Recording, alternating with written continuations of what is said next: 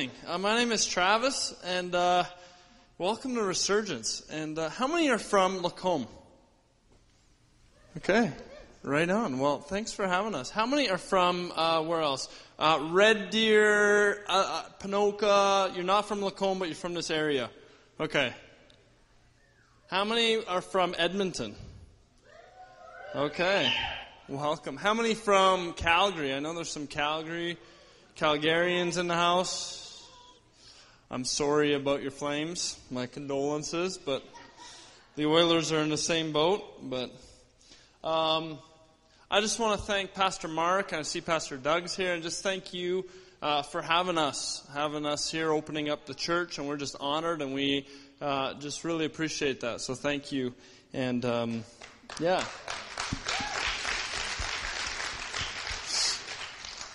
So, some of you might have been coming, okay, so what is Resurgence? What am I coming to? And you put your hand up, I see that hand. Just God, as Diana shared, God 4 years ago just put it on our heart to, what would it look like if we invited God and we invited people into a room and just see what happens? And it seems very simple. And then I said, God, what do you want to call it? And I got this word resurgence, and I actually didn't even know what it meant. It just came into my spirit. I'm like, resurgence? Is that even a word? And so I looked it up, and it's a renewal, restoration, and use, revival, arising again. And God just really spoke that God, He wants to do a rising again in Edmonton. He wants to do a rising again in Alberta. He wants to do a rising again of His Spirit. There's been great moves of God in the past, but I want God to move today. I want God to move in where I live. I want God to move here. I want God to move in this nation, that Canada would arise, that there would be something that would go forth from Canada, that we are called to be people that arise. And I believe that word isn't just for one area, it's for the nation, it's for nations. There's something on that about arise. And so tonight, as I prayed and just, God, what would you say tonight? I want to share a few thoughts, few words, and then we're just going to have a time of ministry. Is that okay? Yes. Cool. Good. And God really put this on my heart is, we face problems in life.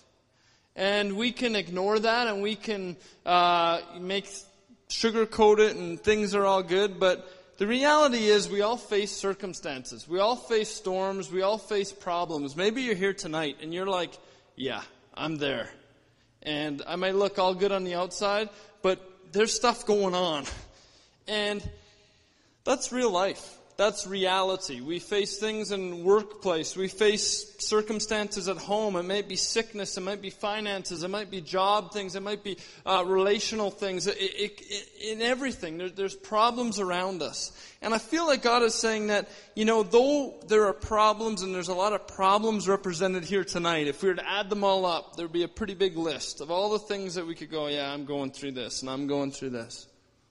But we serve a God that's real. And in real life, there's a real God. And a real God that does signs, wonders, miracles. A real God that we read in Scripture that is alive. That my Bible says that He didn't die on a cross and stay there, but He arose on the third day. And there's a God that's alive, and He's well, and He wants to show up. And so amidst all the circumstances, there's a real God. And I want to look tonight at the journey and life of David. David was this guy that at the time there was a king, and his name was Saul. And he was the king over Israel, and after a series of events, he disobeys what God calls him to do.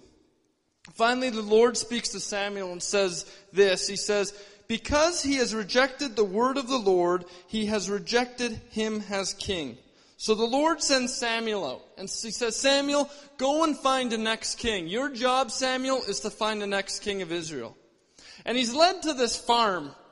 And he goes out to this farm, and Jesse has 8 sons. And you may know the story, it's in 1 Samuel. And so 7 sons come with Jesse to meet Samuel. For surely one of them would be the next king. I mean, they had the look of kings. They looked like kings. When you looked at them, you're like, you're the king, man. You just got it going on. And it was like all 7 of them had that look. Like they were like big, strong guys. They were like perfect for king. Like it was just that they could totally go on the dollar bill. You know, like they could be the iconic king. And Samuel saw one of them and it looked like a perfect fit. He's like, bingo, this was easy, God. And 1 Samuel 16 reads this. But the Lord said to Samuel, do not consider his appearance or his height, for I have rejected him. The Lord does not look at the things man looks at. Man looks at the outward appearance, but the Lord looks at the heart. One by one, none of them were the one to be anointed. And he went down the line, no, not this one, no, not this one, no, not this one. And I can imagine Samuel gets to the end and it's like, okay, you led me here, I came here, there's 7 of them, they all look like it in my eyes, but God, you're saying no. Okay, now what? So he takes this risk and he goes, okay, Jesse, do you have any more sons? And Jesse goes, yeah, there is one more. He's still the youngest, but he's tending sheep. So they call him, David, come. And he comes and all the brothers are like, no, it's not David. There's no way. And as soon as David comes, the Lord tells Samuel to rise and anoint him. He is the one.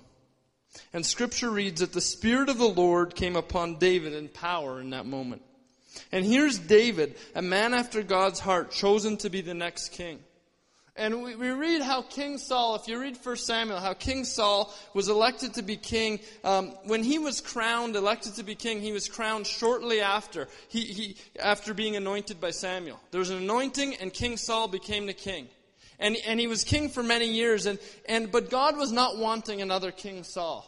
While Saul was truly the best man that Israel had for the time and all of that, there was things where he wasn't obeying God.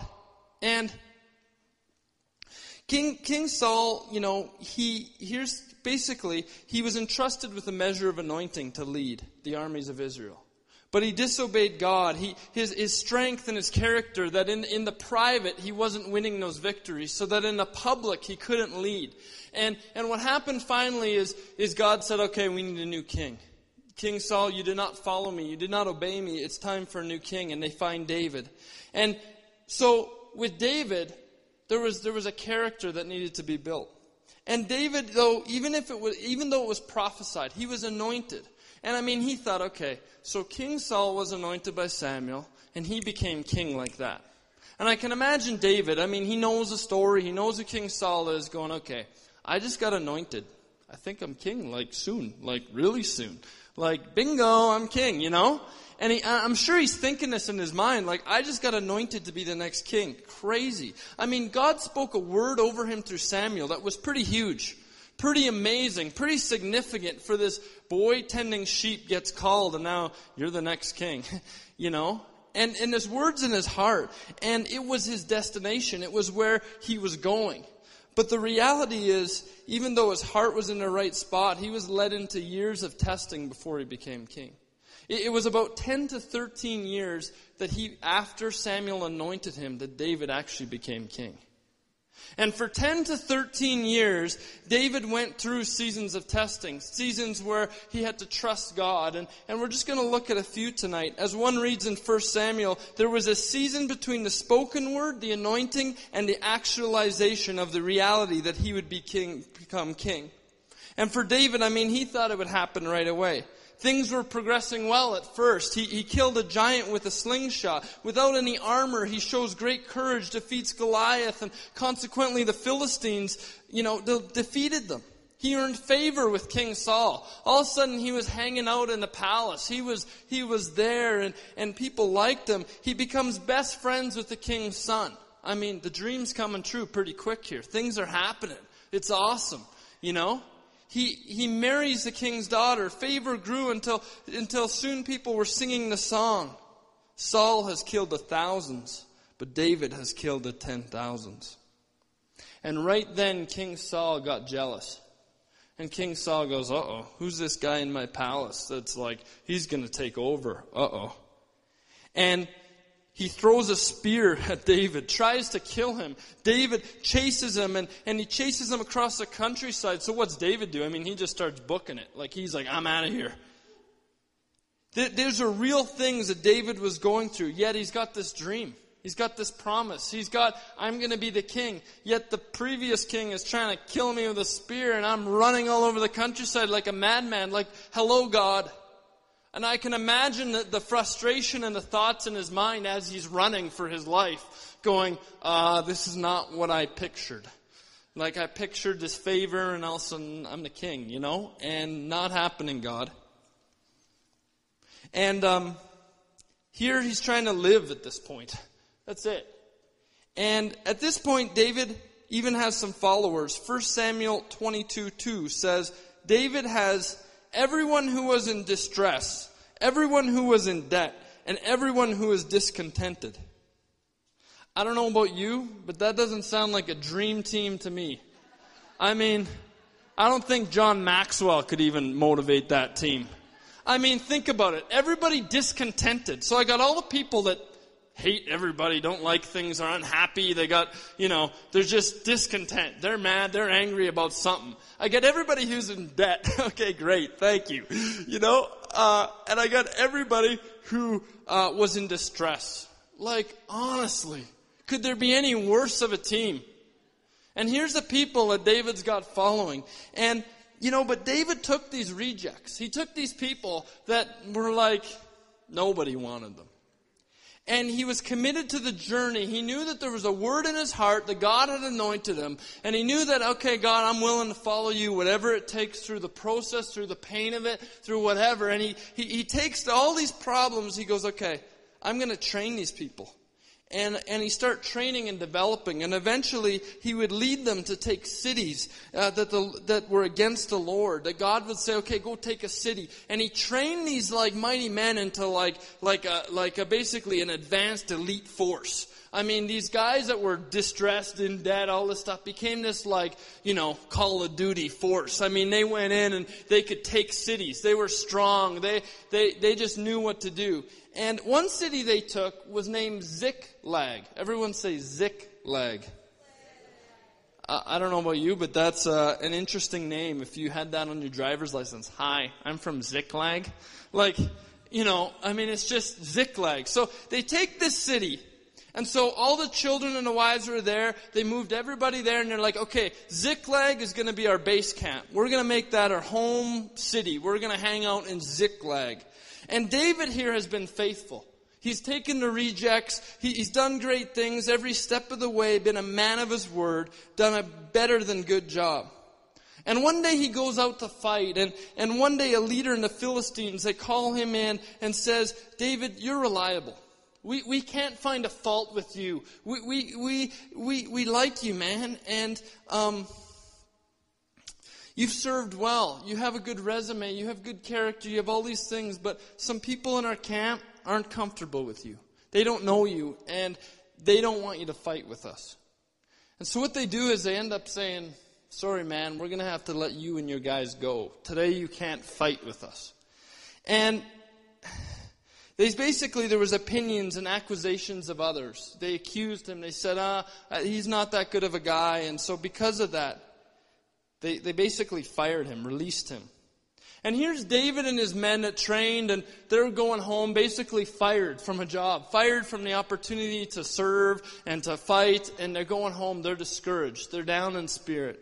And as they walk towards Ziklag, they see flames and they see smoke. And they see that the city that is their base camp, where they hung out, is burning. And they come there and they find it totally destroyed.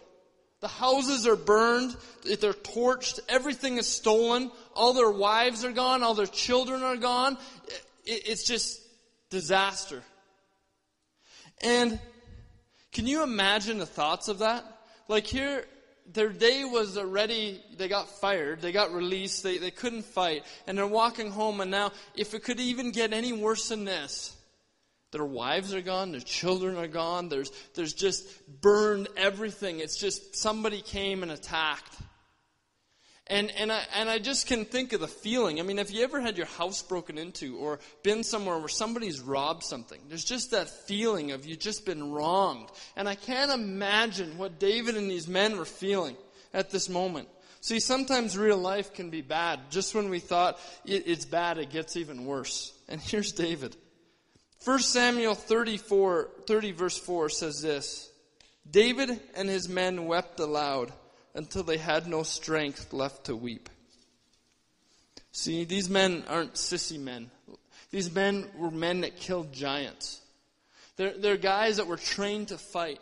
And I can imagine they wept a lot because they were strong guys. And they wept until they had no strength left to weep. And I can't imagine the pain and the rejection and what they felt at that moment. And for David, his day didn't even end there. It got even worse after that. He's sitting there and he already was rejected by the king, the Israelites, and now the commanders of the enemies. And he's rejected and he's sent home. And as he's sent home, his wives, his kids, everything he owns is taken. Everything he's worked hard to build is taken, is burned, is pillaged. It's gone. And the feelings of being taken advantage of, the feelings of going, okay, God, you promised this. You gave me a word. You spoke something into my life. You had Samuel come and pull me out, and now I'm here and you're taking everything from me. Everything that I had valued, everything is gone. You've trained me, but now, God, it's not looking like it's supposed to look. The word isn't looking like you said it would look. And I can imagine what's going through his mind, and see, he's there, and but if it got even worse than that, it did. And you can't imagine. But what the guys start going, you know what? I think we should stone David. And 1 Samuel 30 reads this. Now David was greatly distressed, for the people spoke of stoning him, because the soul of all people was grieved, every man for his sons and daughters. Can you imagine? Here, these guys he's poured his life into. He's trained them. He's given everything, his only kind of family he's got. And now there, after all this had happened, there's talk of, okay, let's get rid of David. Like, honestly. And I just imagine, and he's there, and he's like, okay, now these people that were so disenfranchised, this dream team I poured my life into are turning on me. For years he protected, preserved, cared for them, and now they turn on him. And now with all this happening, David could do a lot. He could just say, okay, stone me. I'm done. Like, the word's not true. Great. I'm here. Everything's stolen. You might as well just take my life. Maybe Samuel was wrong about him as king. He could defend himself and his leadership. He could argue. He could do a lot of things. But this is what the Bible says he did. But in the midst of the real life problems, he turned to a real God. Scripture says that, but David strengthened himself in the Lord his God. See, in the midst of all of this, there's a but. But David strengthened himself in the Lord his God. But instead of looking to himself for strength, he looked to God. He looked to God, and I think of I was watching. Anyone watch the funeral of Whitney Houston? Anyone watch that funeral? Know a little bit about Whitney? I don't know a lot about Whitney Houston, but there was a song that was sung that she had written, and as I was reading this morning, I was reminded of it, and it's a song called "I Look to You." I want to read the lyrics. As I lay me down, heaven hear me now. I'm lost without a cause after giving it my all. Winter storms have come and darkened my sun. After all I've been through, who on earth can I turn to? I look to you, I look to you. After all my strength is gone, to you I can be strong. I look to you. I look to you when the melodies are gone. In you I hear a song. I look to you. About to lose my breath, there's no more fighting left. Sinking to rise no more, searching for that open door. And every road that I've taken led to my regret. I don't know if I'm gonna make it. Nothing to do but lift my head. My leaves are broken, my walls are coming down. My rain is falling, defeat is calling. I need you to set me free. Take me far away from the battle. I need you, shine on me. I look to you. I look to you. When melodies are gone, in you I have a song. I look to you. And I just think of that as This is what David did. He has nothing left, nothing in the tank, nothing he can rely on in his own personal strength, and he looks to God. And it says, but David strengthened himself in the Lord. His faith gave him courage, and he goes to the guys, he goes, come on guys, we've got our wives and kids to go get. There's some strength that comes upon him that says, okay, come on, we got to go get it back. We're not going to sit here and cry. We're not going to sit here. And he started to rally the guys and go, come on. He called them back to the purpose and the vision. Don't lose sight, guys. We got to go back. We got to go find whoever did this, and we're going to get them back. And God gave him the strength to master this distress, to look past the offense of rejection and rally them together. And they went back and they retrieved their wives and kids and plunder and even more. They got it all back. They went and they conquered. And David's personal breakthrough in this moment was his ability to strengthen himself and be faithful to the purpose and not collapse under pressure. But not only did he save his life, it enabled him to lead his men to victory. See, the battle the Philistines rejected him from fighting in, the one that he couldn't go to that day. They said, don't go, don't fight. He didn't know what was going to happen, but what was actually happening at that battle was King Saul and Jonathan were in that battle. King Saul and his son, and they were actually killed in that very battle. And David was not in that battle. And because of that, David was then anointed very soonly after to be the next king. And if he would have gone to battle, it might have looked very different because he could have been killed and he could have missed the opportunity. But God had kept him back from that. God had used that opportunity to really propel him forward. See, he didn't know what was happening. See, in real life, at the point of utter despair, his darkest moment really led him to the back room of the throne room. It really led him to get right to the throne room quicker than he could have done it in his own strength because he strengthened himself in God. And tonight, I just want a few points from that story, a few things I believe God is saying to us tonight in Lacombe. And number one, God uses the unqualified. God uses the unqualified. And that's a word tonight for us. See, David is this poster child for God on how he uses the unqualified. Like Samuel comes to anoint the next king of Israel. I mean, they don't even bring him out. He's not even considered in the parents' eyes and the brothers' eyes, but in God's eyes, he sees him, the shepherd boy. And we read, the Lord said to Samuel, do not consider his appearance or his height, for I've rejected him. The Lord does not look at the things man looks at. Man looks at the outward appearance, but the Lord looks at the heart. See, it's the heart that qualifies us. It's the heart. See, God uses the unqualified. God measures by a different standard than the world. The world mindset says we are weak, unimportant, insignificant, useless, simply because that's the way the world sees us. See, it doesn't see the way God sees us. The world sucks up to the rich, the famous, the powerful. God, on the other hand, is drawn to the humble, the weak, and the unassuming. See, God is drawn to David's, who, by logical human standards, are the unlikely choice for king. But that's who God chooses. God chooses people like David. God chooses people that, in selecting the king of Israel, God disregarded experience, rank, seniority, who was the best looking, who maybe had the best university degrees. It wasn't about that. He was looking for the heart. God's looking for the heart. The inadequacy by our own means, in contrast to those of God's, is taught throughout the Bible. And one of God's covenant names is El Shaddai, which carries many different meanings, but one is the one who will for you what you cannot do for yourself. This is written in the Bible. It's evident that it's easy to forget that the Lord's battles are not won by might, by numbers, nor by human power, but by the Spirit of the Lord. See, I believe tonight that God is saying that, amongst real problems we face, there's a real God.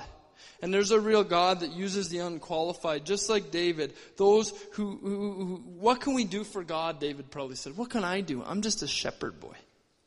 And that's the people that God uses. I heard a speaker once say this. I thought it was pretty funny. The only people the Lord uses are those with problems.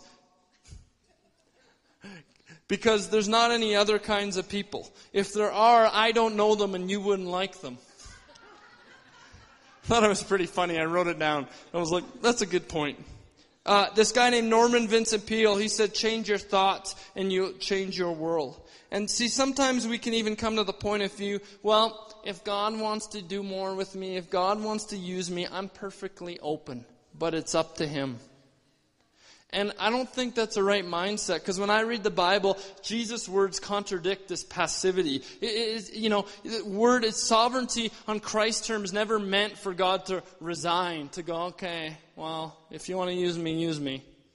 There's something we have to step forward. Jesus said, blessed are those who hunger and thirst after righteousness, for they shall be filled. The kingdom of heaven suffers violence, and the violent take it by force. Then Luke 16:16 says, since the time that the kingdom of God has been preached and everyone is pressing into it. See, one of the greatest promises of God is that the Holy Spirit will pour out on all. Scripture in Psalm 72 says, He shall come down like rain upon the grass before mowing, like showers that water the earth. See, I believe God wants to pour out, but God uses the unqualified. The people that, you don't think that God could ever use you, that's who He wants to use. And maybe you've said, how could I be used by God? How could God use me? And maybe my past, my problems, what I've been through, the ways I've dropped it in the past, I've screwed up. Today, I believe He's saying it's where it starts. Will you go, God, will you use me? God, I feel unqualified. I feel like I can't be used. David, his heart was a worshiper. We read the Psalms. David was just giving it. It didn't matter. He's out by himself in a pasture and he's just giving it towards the Lord. He's just pressing in. He's contending. He's like, God, I just want to meet with you. See, in the private room, David was there with God. His heart was right. See, it's not about our ability, but I believe God is saying it's about being available. Are we available? Are we available to God? Not what can we do for God, the ability, that all comes, but God's looking for the heart. Are we available? Do we hear His voice and follow what He's saying? Number 2, God strengthens the weak. God strengthens the weak. I believe God wants to speak that into us. God strengthens the weak. And maybe you're here and you feel weak tonight. God wants to strengthen you. His presence is here in this place. His power is in this place. I don't believe it's an accident that you're here tonight. I don't believe it's a coincidence that you're here tonight. I believe because God has ordained it that we be here on this night on April 21st because God wants to do something in every life in this room. The Spirit of God is here. His presence is in this place. I can just feel it. It's just tangible. And in worship, as we're just worshiping and just singing how beautiful God is, He wants to strengthen the weak tonight. See, when David, this unqualified shepherd in the eyes of the world, gets anointed by king, the Scripture says, and I read this, the Spirit of the Lord came upon David in power. And the Spirit of the Lord was with him to give him power that he would need when he would face the giants. Literally. And He would also give him strength and support. The Spirit of God was on his side. God was on his team. God is on our team. God is on our side. And, like us today, when we face giants of problems, God is with us. The Spirit of God. The Word says this, I will never leave you nor forsake you. Hebrews 13:5 says. In Psalms, David mentioned this. He goes, even though I walk through the valley of the shadow of death, I will fear no evil, for you are with me. Your rod and your staff, they comfort me. When David finds Ziklag burned, his wife gone, the kids gone, possessions gone, all the security of life gone, when they cry, when there's no more left to cry, these men are just weeping. They want to stone him. There was something that happened. It's the weakest point of his life. But the Lord strengthened him. But the Lord. I thank God for the but. There's something about the but. But the Lord strengthened him. All this was happening. All these problems were going on. But the Lord strengthened him. And I believe God's saying tonight, all stuff may be going on around us, but the Lord strengthened him. But, come on, it's good news. I wouldn't normally say that a but is good news, but a but is good news. But the Lord strengthened him. Today on this very nice spring day, Your spirit may be weak. You may be discouraged. You may be tired. You may feel like you have no energy, no life left. And you're like, I give up. But the Spirit of the Lord is here tonight with power. The Spirit of the Lord is in this place. And no matter what you feel, no matter what's going on, but the Lord will strengthen you today. And I believe God has sent us to come and just partner with you to say, but the Lord will strengthen you. And the Lord is going to strengthen. And number 3, God flips problems into destiny. God flips problems into destiny. See, problems are inevitable. Life is filled with friction, challenge, circumstance. Every day we experience things. But sometimes we like to think that once you find Jesus, everything's good. Oh yeah, if you find Jesus, all the problems will go away. Unfortunately, that's not the case. And there's still things. And a guy once said, the way we see the problem is the problem. And the problem can look like a dead end. It can look like a roadblock. It can look like, oh man, the journey's over. Or I believe it could be a stepping stone. It could be something that launches. The problem could just be the opportunity for God to use and to launch you. The opportunity for God to work in a circumstance that you didn't expect and for something to change. And if we look at David, here's David, anointed to be king, but then is not crowned king. He then has the opportunity to go fight and go to Israel and take the throne, but they don't allow him to go. And then all the bad stuff goes down at Ziklag.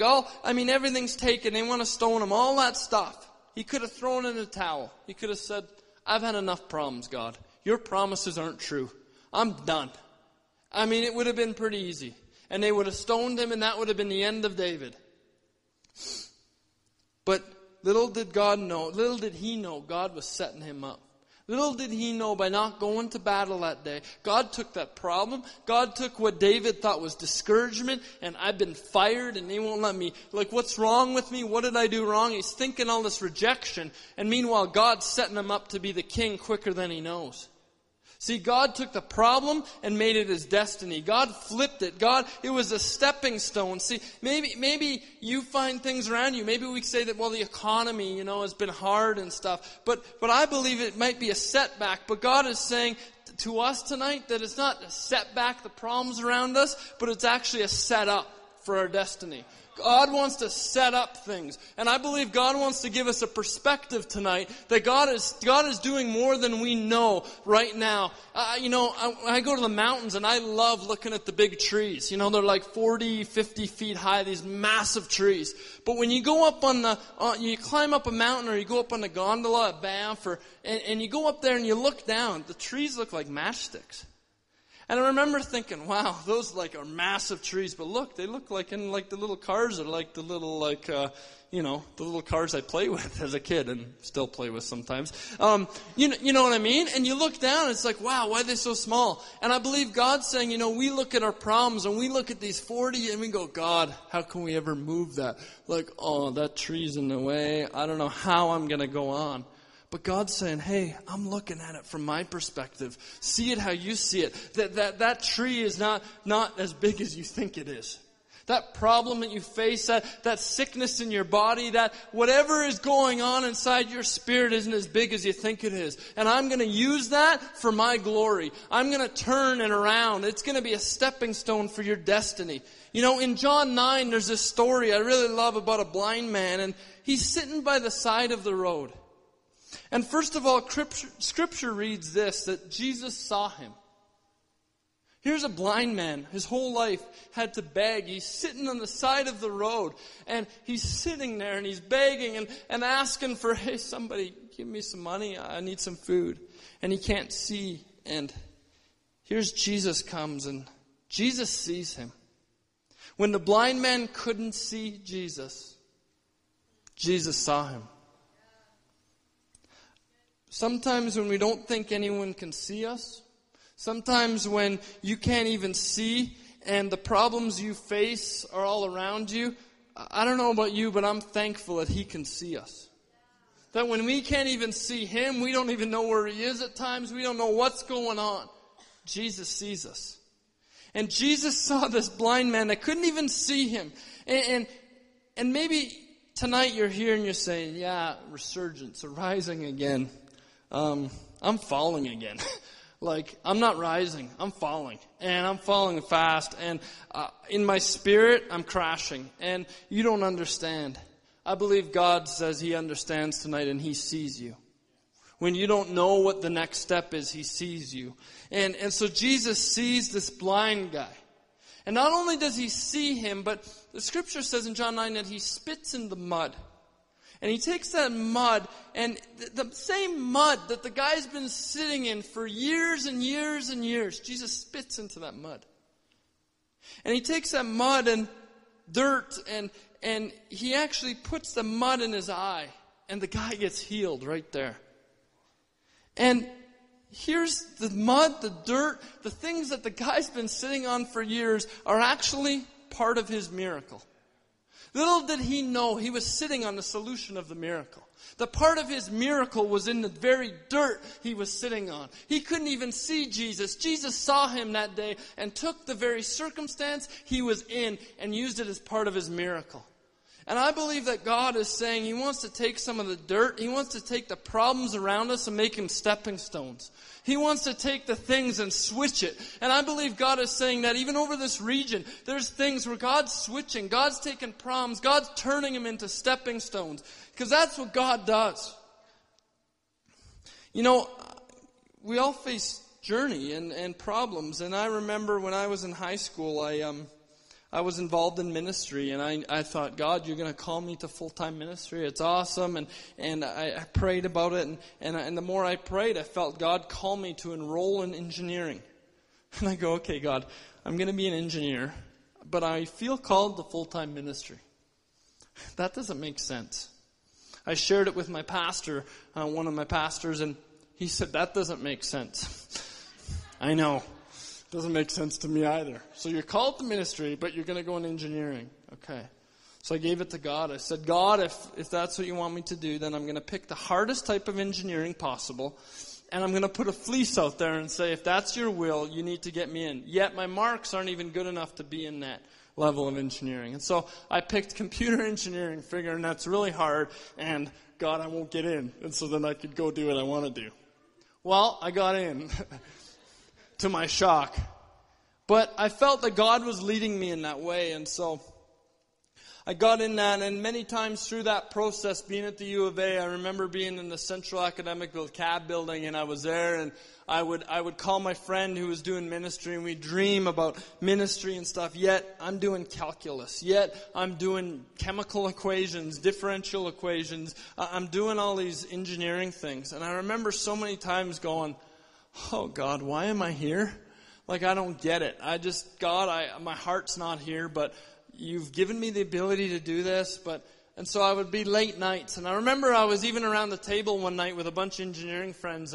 And they knew I went to church, but I wasn't too vocal with them about, I wasn't ever witnessing to them vocally at that time. And just, they kind of knew that I had a passion for church. Other than that, I've never told them anything else. And the one guy goes, hey, where's everybody going to be in 5 years?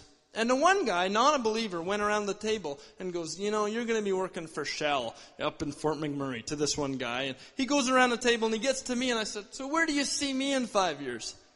You won't be an engineer. Oh, really? Well, what will I be doing? He goes, you'll be doing some church stuff. You like your church stuff. And I said, are you prophetic? Like, I don't think you even know that, Like, it was pretty wild. But through those times, and I remember being on the steps of my house upstairs, just crying out to God, saying, God, I don't get it. I don't get what you're doing. I don't get the plan. I don't get it, because you call me one way and then I'm in this other thing and it doesn't make sense. And I remember yelling at the top of my lungs, God, I'm desperate for you, for about 4 hours straight, till I had no voice left, just bawling and going, God, like, I don't get it. I don't want to do another equation. I just want you, and what am I doing? Yet there's dreams over my life, but they don't line up. And I remember going through this, and in those desperate times, it was there that, God would meet me and just encourage me. And yet I was still, you just keep going. Okay, God, I'll keep trusting you. through this. And little did I know, God was developing me. God was building my character. God was doing things that I didn't understand at the time. And so I finished engineering, and my friend and I were dreaming about, okay, we're going to launch a ministry. I'm going to do like ministry full time and all this. Within 2 months before I was to graduate, I had this big plan. We were going to do high school assemblies across the nation, and we already did a bunch of them, and stuff was really like rocking. Within 2 months before I graduate, my friend felt the call to move to another city, and we felt to like shut the ministry down at that point. It's like, okay, God, I had this plan. This is what I'm going to do. I like got through schooling thinking I'm going to do this, and now that's like gone. Now what? Like, I remember just going, are you serious? Like, yet I knew it was what my friend was supposed to do. It was God, but yet I didn't really like what I was hearing. You ever been like that? You're just like, And I remember just going, okay, God, I just give it to you. And so then I worked as an engineer. And at 23 years old, I had an opportunity to be a vice president of a company. I was working up the corporate ladder and all that. But then God was saying, no, I haven't called you here. And I remember that time where I struggled going, okay, I need to quit. And my boss was a Christian at the time, and he said, you're an idiot if you quit this job. Like, you have to give your company truck, your benefit, you're an idiot. Yeah, I'm a Christian, I hear from God, you're an idiot if you quit this job. And that was hard, because I was like, you're a Christian, you hear from God, I hear from God, they're not saying the same thing. And what am I supposed to do? And I went through this season of like, okay, I'm on this journey, and yeah, God, I want to just do what you want me to do. And I got to the very point where I just said, no, I need to trust what I hear. I need to trust God, and I don't get it. I'm just going to quit, and I got nothing to go to. I'm quitting. And I remember resigned, and he called me an idiot when I resigned, and added it in, and I thought, yeah, went and got a cell phone because I need to get a vehicle now, like all these things that I had. And everyone's like, okay, so what are you going to do? No clue. So I ended up enrolling in Bible college, and God opened some doors to be involved in a youth ministry, YC. I get to work now with YC and Extreme Dream, and some amazing opportunities. And then God put on my heart Resurgence and what He was doing. And so, yeah, God opened doors that I could never have dreamed of. But yet, through the process, I was ready to give up. I was ready to go, what? God, how can you take these circumstances and make them like crazy good? Like, it doesn't make sense, but He does. And I just feel like God wants us to just be reminded tonight that, He flips problems into destiny. That He strengthens the weak, and He uses the unqualified. And guys, if you could come, Ben and the team, and I just so appreciate Ben. And the first Resurgence, as Diana said, Ben was there with Michael, and it's just so good to be here, and to be here with Ben, and I believe it's significant. There once was a story I want to tell you about a man that was, he was an international chess champion, and he was walking through the museum with a friend, and he came to a particular picture that caught his eye, and he stopped and he looked at it, and his friend said, and he said to his friend, he goes, there's something wrong with this picture. And his friend, the man continued to study and ponder this picture. His friend's like, okay, dude, like, there's a lot of pictures in this art gallery to get through. Like, let's keep rocking, But he's like, no, I want to look at this picture. There's something wrong. And the man was there, and he scratched his head, and he's looking at this picture, and he's like, there's something wrong with this picture. And because the picture was this scene of these two men, and on this picture was two men, they were sitting opposite sides of a table. And in the midst of the table, there was a chessboard. And the title of the picture was Checkmate. And it was a picture of two men sitting at opposite sides of a table. One obviously portrayed the devil, and the other was a bewildered, perplexed man. The picture suggested that the game was over. In chess, checkmate means game is over. And it was because there were no moves left on the board. And this international chess champion who knew the game of chess very well, he was intrigued by this picture. He studied it it went on. Time was ticking. The other guy's like frustrated. And he's looking, and he's like, starts like with his hands looking at the moves and figuring out what moves were made. And I mean, he probably knew that, like C2 to B, all those things. And he's like looking at all the moves, the pawns and everything. And the king was there, and he's looking, and he said to his friend, there's something wrong with this picture because I'm an international chess champion and I've studied this board. Something is wrong. And he began to look at the board and the picture, and he said this, I figured it out. I got it. I know what's wrong. And we must contact the man who made this painting. There's an error. He cannot call this painting checkmate because he's got to change the name, or he's got to change what's going on the board, because it's named checkmate. And that does not accurately describe this photo. And it suggests that the game is over. But the game isn't over in this picture. The king chess piece still has one more move. And he said the king chess piece still has one more move in this photo. And I believe that the game is not over because the king still has one more move. And I believe God wants to speak that into our spirit tonight. The king still has one more move. See, the game seemed over at Ziklag to David. I mean, when he lost everything and he was just about to be stoned, the game looked over for a blind man who had to beg for everything he had. And from his birth, he sat on the side of the road. The game looked over for Jesus when he was nailed to the cross 2,000 years ago. And those nails pounded into his flesh. And people ridiculed him as they go, oh, if you're the King of Jews, get up, save yourself. The game looked over.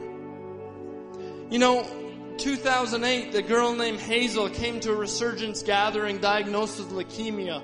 The game looked over. She was 26, 28 years old, diagnosed, confirmed 3 times she had a disease, leukemia, in her body. The game was over. She felt like a checkmate with no more moves left. And maybe tonight you feel you're in a checkmate position. Maybe you feel tonight in your spirit. Maybe you feel tonight in your life. Maybe you've been laid off. Maybe there are things going on in relationships, in your marriage, your finances. Maybe there's sickness in your body or your family. Or maybe someone close to you has passed away or died. Maybe there's heartache and there's grief and there's rejection and there's all this going on. And there's so many problems that we face. Maybe the dream that God's put in your heart, the things He's spoken haven't come to pass. And you go, I don't know if it's going to come to pass. God, you've said these things, but I feel like it's over. I've been there. I feel like it's over. Even this week, I remember just going to God on Monday and Tuesday going, God, I'm just contending for the things you've spoken in my life. God, you've spoken things that haven't come to pass. And I just, God, where are they? Where are they? Like, hello? And there's just frustration, and there's just like, okay, God. And maybe you feel like that. Maybe there's doubt. Maybe all that. But I believe that God wants us to know tonight, God wants us to tell us tonight that because He ordained it for us to be here tonight, for you to be here tonight, for Ben to be here tonight, for the church to be available tonight. God ordained this night because the King still has one more move. And I believe God wants to speak it in every life here tonight, that the King still has one more move. That it's not over. The game isn't over. And, in the story of David, God turned it all around. He took the throne and got all the possessions and more back. In the story of the blind man, the king took the mud of the circumstance and turned it into the breakthrough. For Hazel, she came to Resurgence.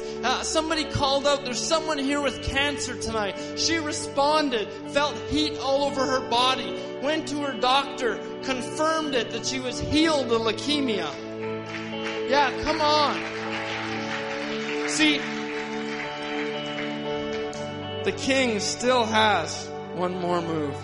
And Jesus, nailed to the cross, it was all over. But 3 days later, the king arose. Because the king still has one more move. And it doesn't matter how life tries to dislodge us. It doesn't matter how struggles try to pull you away from God. How your faith begins to weaken. Because God always has the last move. And the king still has one more move. It doesn't matter what the stock market does. It doesn't matter what happens in the economy or what happens around us, because God is saying to us, there's life, there's healing, and amongst the problems we face, there's a real God. And I believe we're here tonight to speak faith. To say, you know what, your level of faith may be here, but God wants to take it higher. God wants to expand our faith. God wants to say to Canada, to this region, arise, arise, arise. That there be faith that would arise to believe for the impossible. See, the story of Resurgence is there's a rising again. Jesus rose on the third day, and the very resurrected power of Christ lives in us. And He lives in you. And God wants everything inside of you to arise. Everything. And so I just speak to every spirit here tonight that God is saying, arise. He's saying, arise. And, the eyes of the Lord are searching to and fro. And I believe He's looking for someone who will stand on His word and say, Lord, I believe in you. Come hell or high water, I believe in you. I may be in Ziklag right now with everything burned, but I'm believing in you. I'm standing on your word. I'm standing on the promises you've given, because it's arise, arise, arise. See, your body may be in pain. You may be hopeless. You might have lost someone. You may be in grief, but there's a word, arise. Yeah. And I believe God's just saying it's time to get up. It's time to see from the perspective God sees. Sometimes we can listen to the doctor. Sometimes we can listen to the accountant. Sometimes we can listen to the lawyer. But God is saying, will you listen to me? Because I'm saying arise. The problems that you're in aren't the real problems. I want to turn those around. I want to change things. As I prepared for tonight, I believe that God put the scripture, Isaiah 60, on my heart. Arise and shine, for your light has come, and the glory of the Lord rises upon you. Let me read that part again.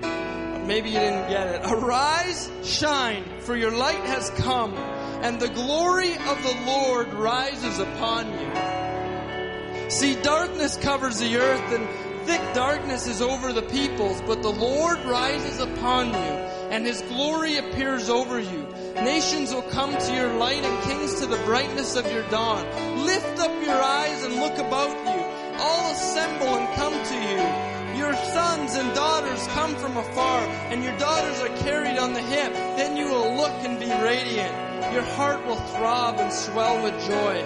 The wealth and the seas will be brought to you. To you, riches of the nations will come. Herd of the camels will cover your land. Young camels of Midian, of Ephah, all from Sheba will come, bearing gold and incense and proclaiming the praise of the Lord.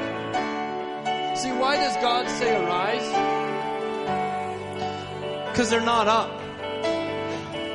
He's saying, get up, arise. See, the people didn't understand what happened to them. It doesn't say, arise and reflect God. It doesn't say, arise and reflect what God's doing. He's saying, arise and shine. See, when you are touched by God, you become the light. The very resurrected power of God lives in us. That doesn't mean we're God, but it means that we carry the glory of God. We're to be carriers of His glory. We're to be people that carry the light of God. And when we're down, God's saying, will you rise and shine for who I've made you to be? Because I've given you His glory. I've called you to shine. See, we're a living example of what Jesus is. And that's why John 4, that, when we take a drink of the river, we become the river of God. It's a weird concept that we can drink in, but then we can also flow out of what God's doing. You see, Jesus changes who we are and His capacity to function in this world. See, I believe God's saying we need to stop laying there waiting for something to happen, because if we get up, we're able to shine. And if we take the right posture, we will see and shine among us. See, God's glory has risen upon you. All have sinned and fallen short of the glory. See, we were made to live in the glory. We were made to be carriers of His glory. And, if you get up and let what's in you out, see, the kingdom is within us. The very resurrected power of Christ lives in us. And we can take the place we can't take the place we're supposed to be by sitting down. But God calls us to arise. God calls us to shine. And don't wait until you can act. Thick darkness is all over the earth. He wants us to shine in the midst of the darkness. When you go and you look at jewelry and diamonds, they don't show you diamonds on a white table. They show diamonds on a black cloth. Why? Because you can see the radiance of the light as it hits that diamond. And I believe that the light in us is supposed to be in the darkness. We're supposed to be people in the darkness that shine God's light so that they can see His radiant. They can see the radiant of Jesus. Yeah, thank you, Lord. Jesus. It says nations will come to the light and kings to the brightness of your dawn. What is dawn? It's the daybreak. The brightness of you rising. It's that first moment when daylight comes and nations will come. See, the glory of God will be seen upon us. Nations will see the light. Jesus is the desire of the nations, and the kings will come. See, when we arise, there's favor that comes. Because we're shining on the glory of God is all around us. Holy Spirit, we just welcome you here. We welcome you. We thank you you're here. But God, we welcome even a greater manifestation of your glory tonight. God,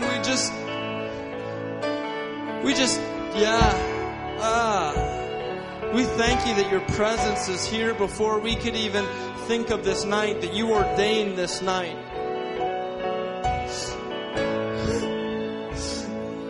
God, I thank you that there's more.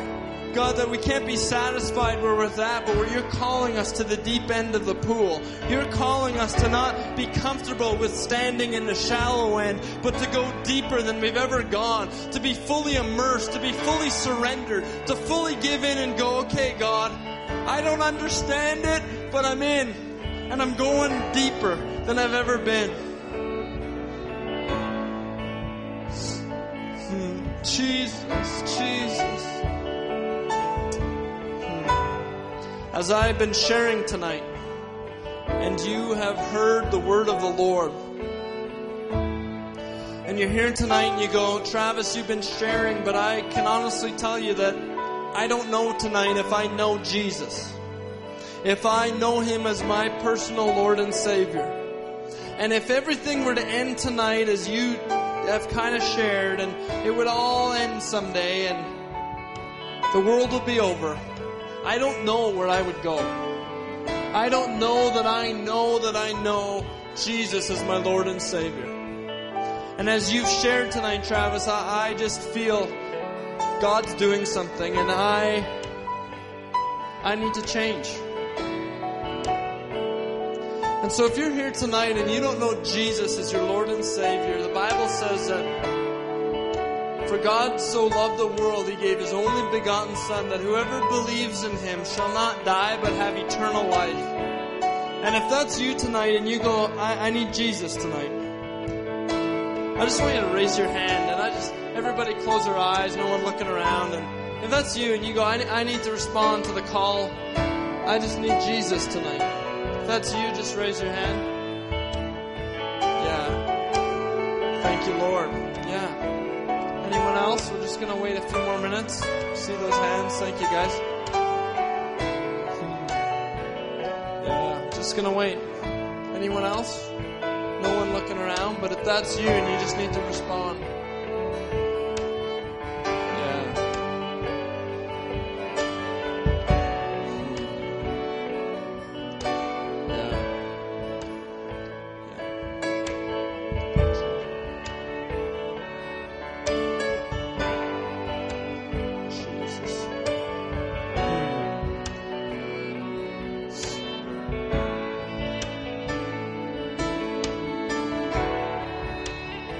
Tonight,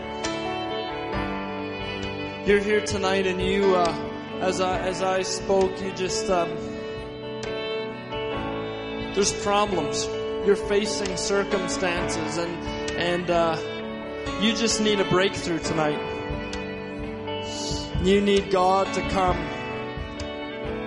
And maybe it's a sickness in your body, maybe it's whatever. As I spoke, your heart is resonating because you need a breakthrough. And you're going through it, and I just believe God wants to raise our ceiling of faith tonight. As I was in the upper room praying tonight, I felt like God really spoke a picture of a canopy. And I saw this canopy where it's really low, and the headroom is really low. And you know, if you go through an overpass and it's too low and you have a high truck, it's going to hit and it's going to blow the truck apart. And we probably have seen it on the side of the road. Those guys that, you know, go through and rips their truck off or whatever. And I just had this picture of sometimes our canopies are so low or we're going to hit our head. And I believe that we can make a canopy, we can put ourselves in a box where we put a ceiling to what God can do. We've put God in, okay, God, you can do this, but we can't believe for any more than that. And it may be the canopy because of our own thoughts, our own growing up, our own just experience where we've said, oh, God can't do more than this. Or it could just be circumstances where the enemy has said, your God is only this big. But I want to ask you tonight, how big do you see God? I mean, we know that God is great, but I want to ask you, how big is your God? How big is your view of Him? I mean, God is massive. God created this world. God wants to raise the canopy in how we see Him and say, the headroom is much bigger than you think. I can do much more than you can think, much more than you can even comprehend. And I believe God wants to speak that into people tonight and say, let faith arise. Maybe you've been burned before. Maybe you've believed for things and they haven't happened, but you don't let your experience change what the Word of God says. Because the Word of God says that we believe, that we pray, and we pray for healing, and then we pray for all. And we continue to pray. And we don't go, oh, well, I prayed for that guy in 1970 and he wasn't healed, so I guess God doesn't heal. Nah. The enemy would like us to think that. But God's saying, let our faith, let our view of Him expand. And so, tonight, if you're here and you just need a breakthrough, you need a healing in your body, maybe it's a dream you're contending for, maybe it's something, and you're just going, I need to respond tonight. I want something to change. I'm stepping into God tonight. I'm coming to that moment that I need, but the Lord strengthened him. And I believe there's a but moment here tonight. So if that's you and you just need the Lord to strengthen you in some area, I'm just going to invite you to just come and stand around this altar. We're just going to cram in. Just come as I'm speaking even right now. And just respond. Because God wants to strengthen you tonight. God wants to heal you tonight. God wants to set you free tonight. God wants to speak life where there's been death. So Holy Spirit, we just invite your presence here. And God, we thank you for every healing that will happen, for every dream that will be stirred again, for every, for every just breakthrough that needs to happen relationally, for every disease. We break off every disease. We break off every sickness in this place. And we say, you have no authority. Father, where there's grief and there's rejection and there's things, we just break that off in Jesus' name. And we speak life and healing and wholeness tonight. Yeah, so if you're standing at the altar, just press into God. He's here. And if you haven't responded, just come. Just come and respond.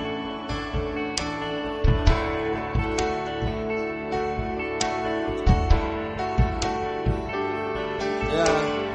As I was sharing the word about expanding the canopy, I really feel that's a word for this region. And God wants to expand the canopy here in this region. And and what He's going to do. And Josh just got this word from Isaiah 54. Enlarge the place of your tent. Stretch your tent curtains wide. Do not hold back.